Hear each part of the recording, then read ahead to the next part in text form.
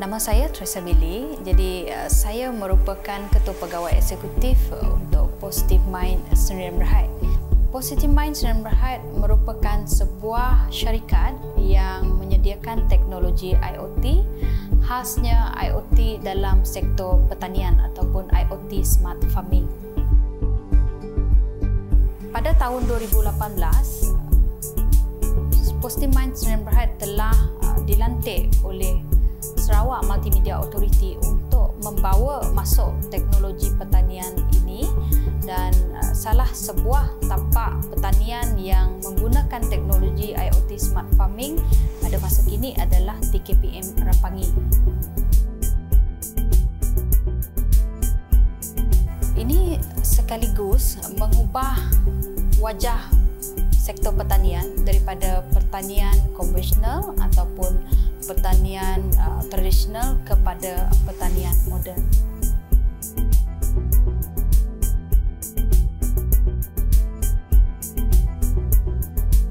IoT Smart Farming merupakan salah sebuah teknologi yang menghubungkan mesin yang digunakan di sistem pelindung hujan dan juga sensor yang dihubungkan melalui sistem rangkaian, dan kita boleh tengok melalui sistem web platform ataupun mobile apps.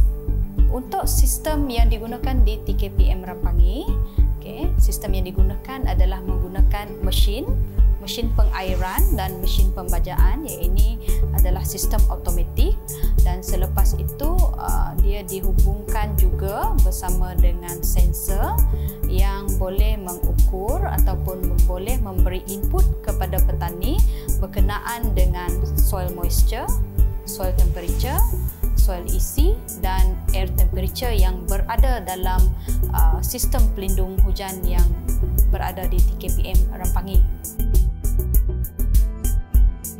CCTV ini digunakan oleh agrotani untuk memantau daripada segi keselamatan, lepas itu untuk memantau daripada segi persekitaran dan juga daripada segi keselamatan lah. Sistem ini amat membantu usahawan tani yang berada di TKPM Rampangi.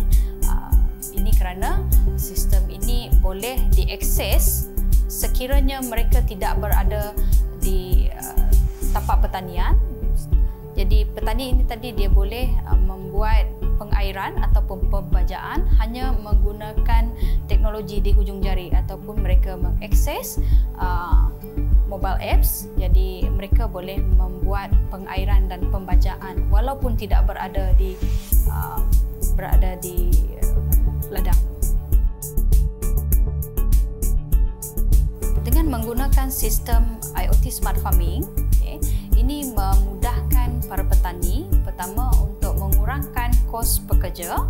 Jadi petani ini tadi ataupun usahawan tani ini tadi dia tidak perlu hire banyak pekerja, disebabkan pembajaan dan pengairan ini dia boleh akses melalui handphone ataupun melalui web platform.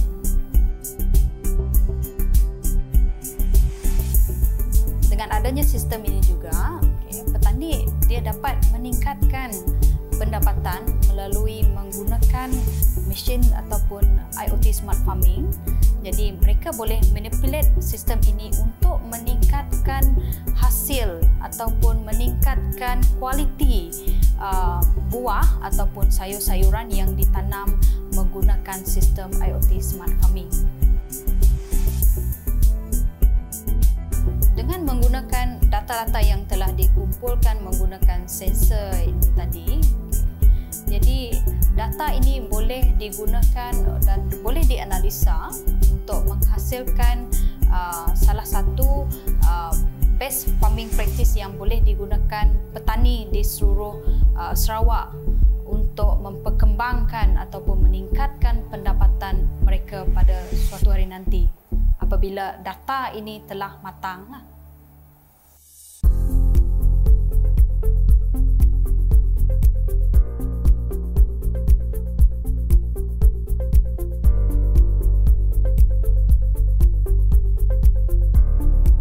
Nama saya Edison Chang. Perkenalkan, saya dari Lotus Farm Architect Sdn Bhd dan saya dari UPN student dari Sedang. Saya belajar 2008 dan graduate 2012 dalam Bachelor Science of Horticulture.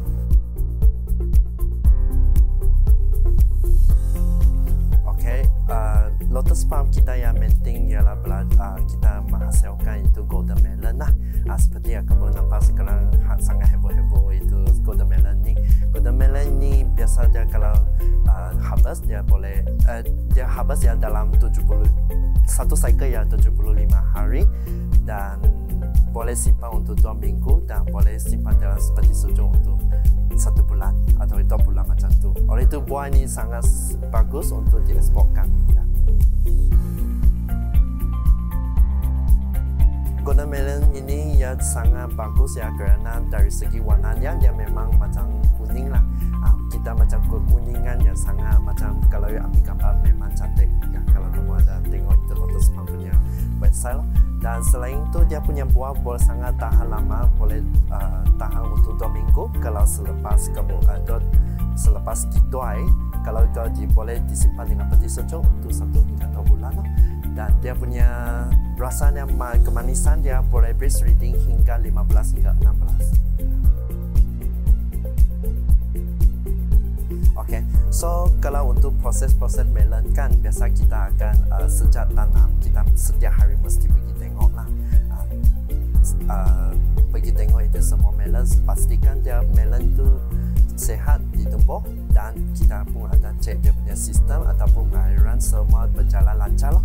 Lepas tu yang pertumbuhan melon yang sudah besar kita akan buat itu trimming yang untuk trim dia punya size kerana sebagai maklumat anda itu melon kan satu pokok cuma 1 buah saja.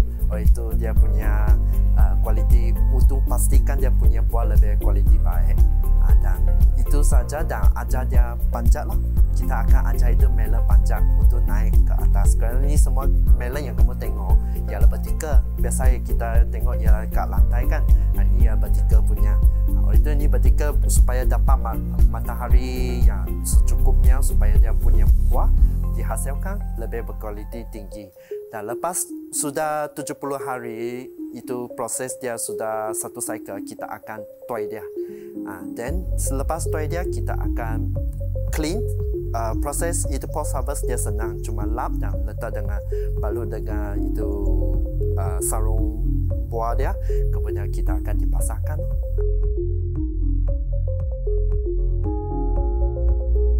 Mau terima kasih kepada Dr. Amar dan itu DOA kerana menyediakan fasiliti. Kerana dengan ada fasiliti ini, ada greenhouse ini telah greenhouse ini dalam bahasa Melayu Sistem Perlindungan Hujan SPH lah. Dan dia maksudnya melindungi segala itu hujan terutamanya ialah musim hujan. Oleh itu golden melon ini dia boleh dalam kerana biasa melon kalau dia biasa kena musim hujan dia senang layu. Oleh itu dengan ada greenhouse ini oleh itu dia terlindung dari air hujan. Oleh itu dia buah tu boleh ditanam walaupun dalam musim hujan. Oleh itu 1 tahun kita boleh tanam 3 hingga 4 kali. Selain itu dengan ada ini jaringan tu boleh melindungi dari serangan itu serangga. Oleh itu kita boleh mengurangkan penggunaan itu chemical. Dan ini buah itu lebih boleh tumbuh tanpa itu serangan itu penyakit dan itu serangga. Oleh itu buah itu boleh tumbuh lebih sehat dan lebih besar. Oleh itu buah pun boleh tahan lama.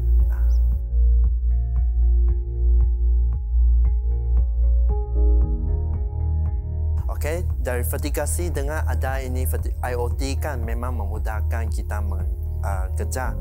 Kalau saya guna telefon tu tersebut ini telefon cuma tekan app saja.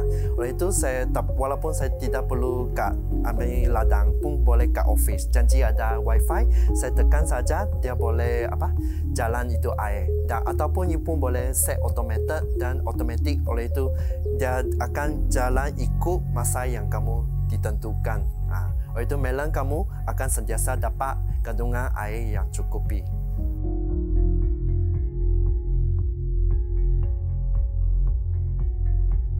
Memang kalau itu pengguna agriculture kan dengan menggunakan tambah ini IoT kan, dia boleh menyenang kerja. Oleh itu pengiriman semua senang saja. Oleh itu menggalakkan dan bukan saja IoT ini pun terlibat dengan itu CCTV akan melindungi dari pencurian. Oleh itu kerana hasil kita yang memang penting kan, kalau kena curi pun susah.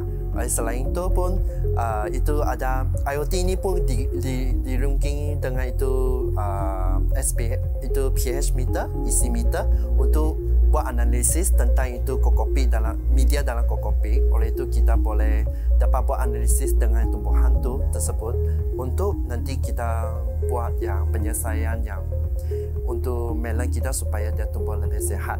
Dan ini dengan ada fasiliti yang tersebut membantukan itu pemuda-pemuda, kerana kita mahu menggalakkan pemuda-pemuda yang untuk join agriculture mah.